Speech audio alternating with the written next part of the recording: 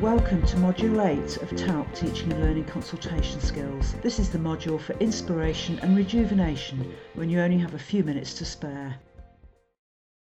Here is a poem for those moments when we feel uncertain, when we feel doubt, the kind of things that we often experience when we're trying to do good clinical work.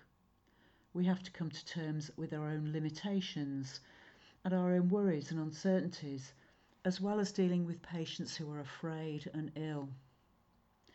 This poem tells us that it's not just what we know that matters, it's also about know-how.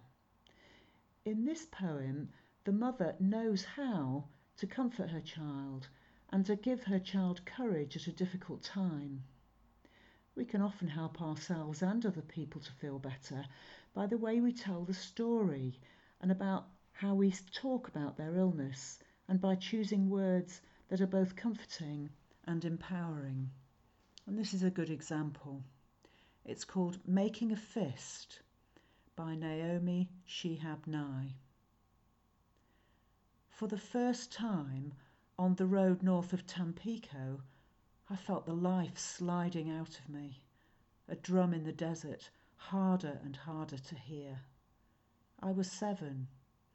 I lay in the car watching palm trees swirl a sickening pattern past the glass. My stomach was a melon split wide inside my skin.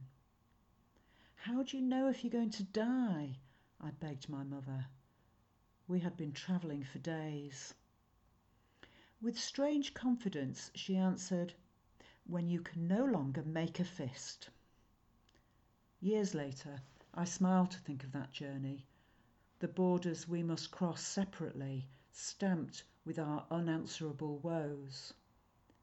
I who did not die, who am still living, still lying in the back seat behind all my questions, clenching and opening one small hand. And this practical feeling that the child had that she could do something sustained her, and she looks back on that moment fondly, not because her mother knew everything, but because she gave comfort and a sense of wisdom. Give that comfort to yourself as well. Maybe clench and unclench your hand. You're not dying, professionally or in life.